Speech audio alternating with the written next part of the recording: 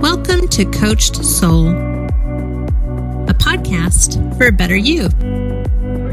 Here's your host, Steve Hudgens. Hey, welcome back to the show. I'm Steve, your host. I'm a licensed professional counselor here in Tulsa, Oklahoma. This podcast is about how to be a better you. Sometimes we interview a variety of people to help you to look at things from a different perspective. We appreciate you as the listener. And today's topic can cause some triggers for most people who have come close to death or has experienced recently a loved one or a tragic event. In today's episode, Julia talks to me about my near-death experience a couple of weeks ago, and I just wanted to be vulnerable in regards to how I was able to manage the anxiety and stress that I was going through.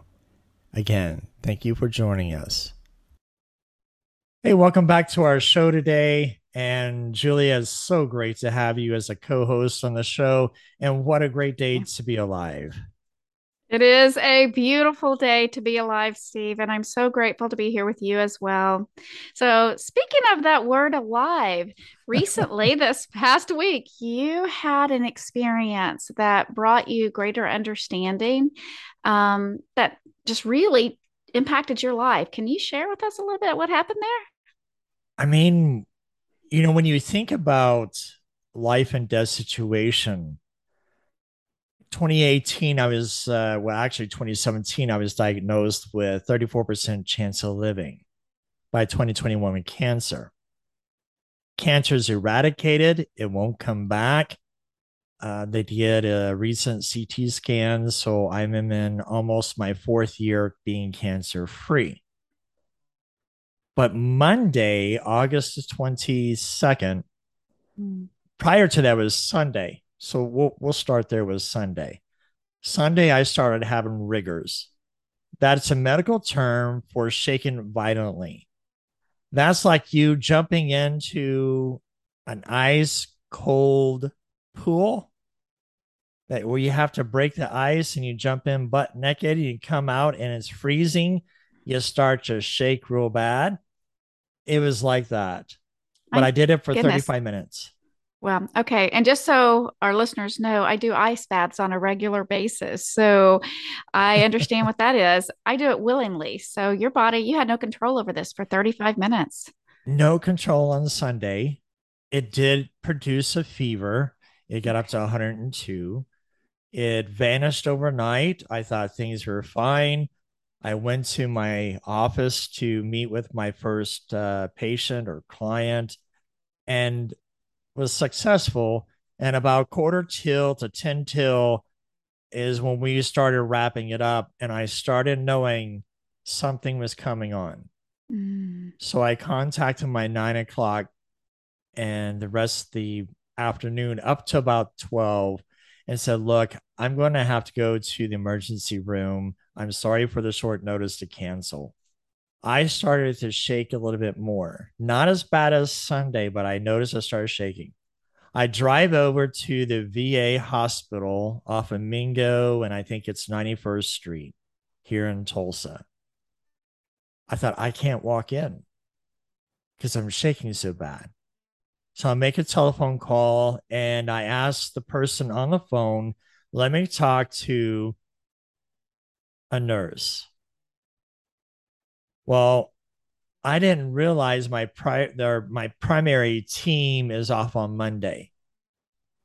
However, the nurse on duty says, can't take the call. We're busy. The guy says, okay, I'm going to send you to the triage nurse. Triage nurse asked me a slew of questions. No, I don't have COVID. No, I don't have flu. This is what's really going on. She said, and you're still in your car at this time. I'm still in my car. Okay. And I carry an emergency, like in the airplanes, you have these little vomit bags. I got that ready to go because I knew it was coming. You shake up a Dr. Pepper, you're going to spew. Yeah, it's going to go somewhere. My breathing started increasing more, almost like hyperventilating. So I managed to drive across the street to Hillcrest South, walk from the parking lot into the hospital to into the emergency room. And he says, "What can I do for you?" And it took me a while to catch my breath. And I'm like, "Steve, you can't be this old walking from your car to the parking lot." And I'm huffing and puffing. So they admitted me to the emergency room. Any veteran that goes to an emergency room has to call an 800 number to get an authorization to be seen by the ER by a civilian hospital. Okay, wait a minute. Let's just pause because I know Sure. in a future episode we're going to be talking about our veterans. Yes. Let me get this straight because I'm not a veteran. I was a first responder, but I am definitely not a veteran. Sure. You were telling me that one hospital was too busy for you, and now the second one, because you're going into this, you're walking in, and you still have to get authorization from what is it, the Veterans Administration, for you to be able to be seen at this hospital? Yeah. So clarify, it's the VA clinic here in Tulsa Okay. that I was trying to get in. Got it. And they said, get to the emergency room ASAP because the clinic is not equipped for emergencies. Understood. Okay. So they said, get to the nearest emergency room. Well, that's about 500 feet across the street. Here's Hillcrest South. I'm walking in. So I called, as soon as they admitted me, I called the 800 number and say, "Hey, I've been admitted." They give me a authorization number and I keep it just to make sure to say, "Hey, when my bills start rolling in, here's my auth number. I need to make sure those bills are being taken care of by the VA." Okay. So you have that impact on you at the same time trying to make sure. Well, I also called a friend and they came and met me at the emergency room. They wouldn't let them in because I haven't been tested for COVID yet. So they did the rapid COVID test, never had one done, and negative. Flu, negative. So they allowed this person to come back and we visited. They took the blood and they came back and said my troponin was 0.086. Now let's pause for a second because I Sure. know I had this same question. Explain to our audience what troponin, am I saying it correctly, is? Troponin? Troponin. There we go. Yeah, troponin. So troponin is an enzyme that your heart puts out that indicates the stress of the heart, which they thought I was possibly having a heart attack. Mm. But my chest wasn't tight. My heart wasn't hurting. My left side, we hear the signs about having a heart attack. I didn't have any of those signs whatsoever. My school, I'm going for my doctoral degree, just started. And I got a week's worth of clients that I have to see because as a private practice, you don't show or they don't show, you don't get to eat. Well, I eat because I put back money. Okay. Here we go, audience. We're going to make sure Steve knows how to eat, y'all. I got to eat, I got to maintain my girlish figure, yeah. So when you think about the troponin, they thought I had a heart attack and they asked me to stay. Okay. So I said, okay, I'll stay. Now, mind you, this was 9:15. I was admitted. It was 4:30 until I got to a regular room. No food. No hookup to an IV bag. So the only source of food that I had was ice chip water. Now they found a little bit of snacks for me to kind of eat when I got to my normal room.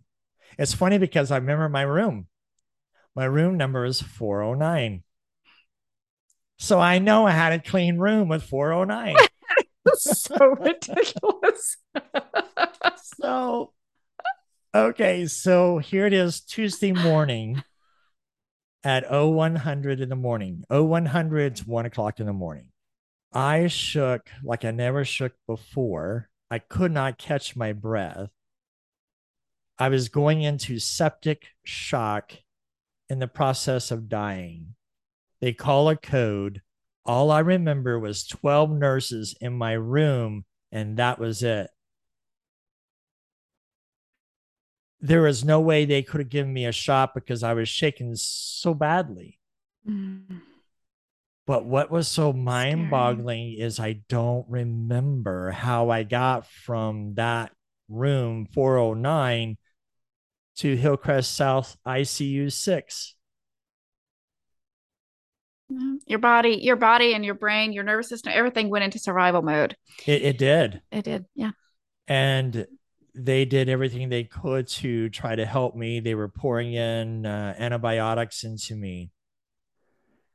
I felt like a lab rat, poked, prodded, scanned, you name it, they did it. What's so odd is because of my faith, I wasn't scared. Mm. I had such a peace about everything that I knew if I was going to go, I would die happy. So let's talk about that for just a second, because Sure. what happened over the next few days while you were in the hospital is really interesting. But one of the things that I'm aware of is the impact that being there alone without familial Mm, support during that episode. I mean, first you're admitting you're pretty much having to admit yourself, then you're having to get authorization to make sure and be responsible for the fact that your bills are going to be paid because you're not in the hospital that typically would treat veterans because they're not equipped to do what you would need it done. Now you've gone into the septic shock and you're being introduced to all sorts of medical interventions, which no blame on them. They're trying to save your life, but correct. you're doing it alone. Mm. Tell me what that was like for you. I chose to stay here in Broken Arrow. My daughter is married and has a son who was going to turn 3 on Saturday. I knew that was coming and I wanted to kind of surprise them, go down and be there for his birthday. My parents, my dad turned 81 the week before, and his health condition is starting to go downhill. So there's no way my parents can make it up here because they live in Midwest City, which is outside of Oklahoma City. My son don't know the exact whereabouts because the last I heard he was military. He's married and has a 2.5-year-old daughter. And that's a whole nother separate issue at some other time. My aunt, which is my dad's sister, her and I are very close. Interesting story about my aunt because she went to college, became a teacher, wants to be independent, wants to travel. The man in college proposed to her and she turned him down. 17 years later, they meet at some function again. He's never married. She never married, proposes, and they've been married for 30 years now. Oh my gosh, that is the sweetest. And she's always said, you're the closest to the son that I could ever have. Mm. Just talking to my aunt, it it touched me because she started crying on the phone and says, I can't imagine you being up there alone with no family. I wasn't there for my father or my mother's death. Mm. And I'm like, don't count me out yet. I'm a fighter, I'm a warrior. We'll get through this. Here we are into Wednesday, and it's 2 o'clock in the morning to receive my antibiotics. The nurse comes in, says, hey, I'm going to get you antibiotics. She looks at me and says, let's clean you up a little bit. I said, please do. I'm like a fish. I stink after 3 days. Because I'm there Monday through Wednesday. That's 3 days. The fish begins to stink, and Oh said, my okay, gosh. let's get cleaned up. Well, So and during then the let's just break for just a second there because I think yeah, it's important to understand. Yes, you might have really have smelled bad, but there's also just a sense of personal dignity. yes, There is something that connects with our physiological and our psychological aspects when mm, when we go from being these hospital smells, the band-aids, the cleaning fluids, the all this stuff, and then our system is our pores are literally pouring out all these things. Okay. It is not a pleasant smell, but the taking of the time from the medical staff to say, hey, let's clean you up a little bit, restores a little bit of that personal dignity that you couldn't give yourself in those first few days. And I just think that is so vital. And what a beautiful servant attitude and space to offer that to you. I just think it's beautiful. I mean, she has a heart of gold. Michelle, I don't know her last name, but she was there in ICU 6 with me on Wednesday. I couldn't ask for a better nurse, and here's why. Mm. During the process of washing my hair for me, I hear this voice of a male coming around the corner and says, number 5 is about to pass. And she says, okay, I'll be there in a second. He peeps around, looks at the curtain, and says, okay, I'll tell you when it gets closer to time. So we're trying to hurry up and finish. He comes back down again and says, well, she changed her mind. She's going to stay.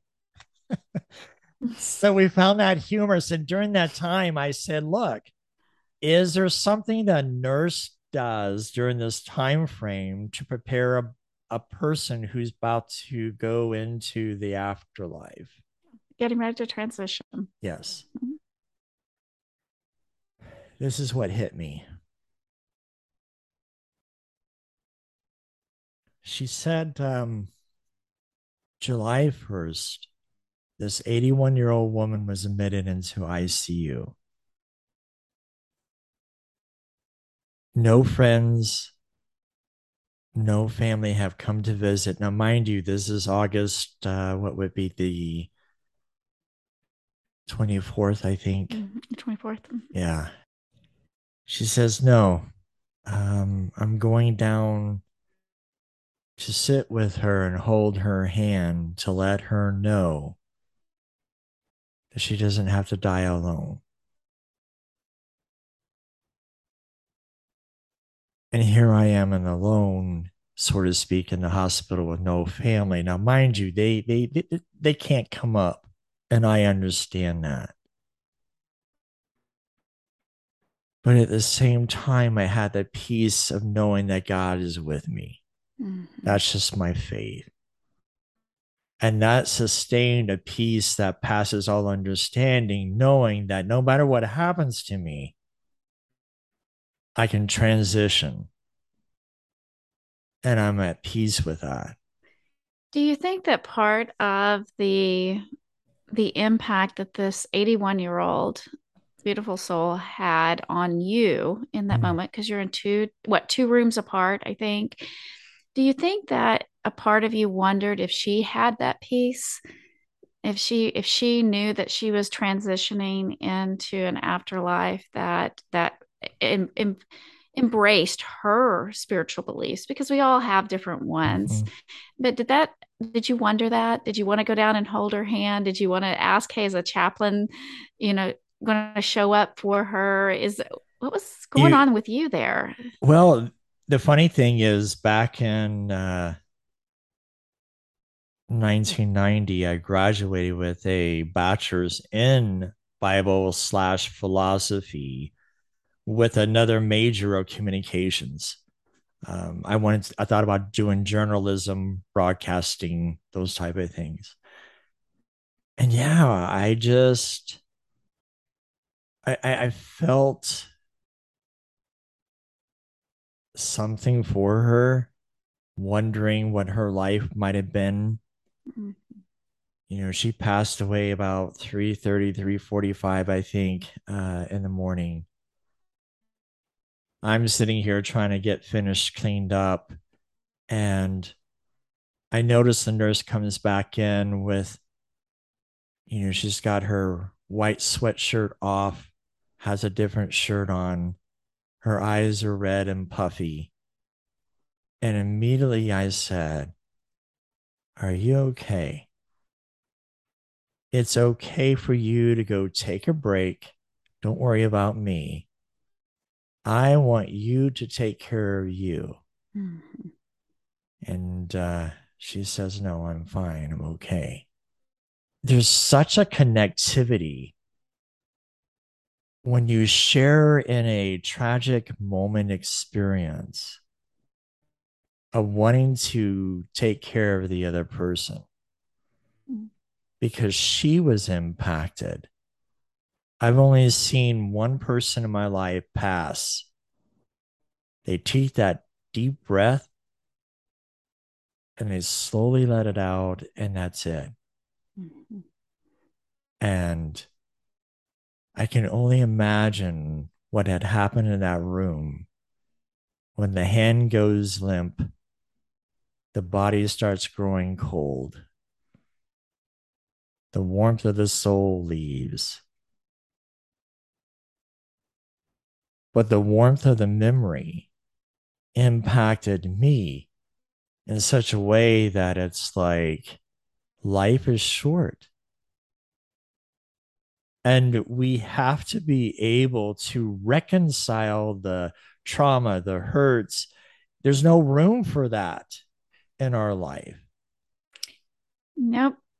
There honestly, Steve, there isn't. We take our breath in. There is no guarantee that there will be another inhale. We know there's going to be an exhale. Oh, yeah. We just don't know if it will be the last one. Right. Okay. And and all the things that the frivolous things that we spend our time on, the resources that we waste, the time that we hold on to stuff that has no, we think in the moment it has bearing and meaning, but the reality is our life is like super, super short. And I think that what happened in that moment, as you're reflecting on this beautiful woman's life, and we don't know any of her details, but that almost makes the story more intriguing because for me, I'm like, what was her story? Right. Who is going to remember her? You don't even know her name. You just know that she was this 81-year-old lady that was by herself. So, and I think when it comes to self-reflection, that is the moment where we ask those very prominent questions. Who will remember us? What legacy are we going to leave for others? Will we die alone? We all go alone, but will Right. someone be there in attendance with us? And I've actually had the beautiful opportunity to sit at bedside with several that have passed on. For a while, I wanted to be a hospice chaplain, and so at some point in time, I'd love to share some of those experiences.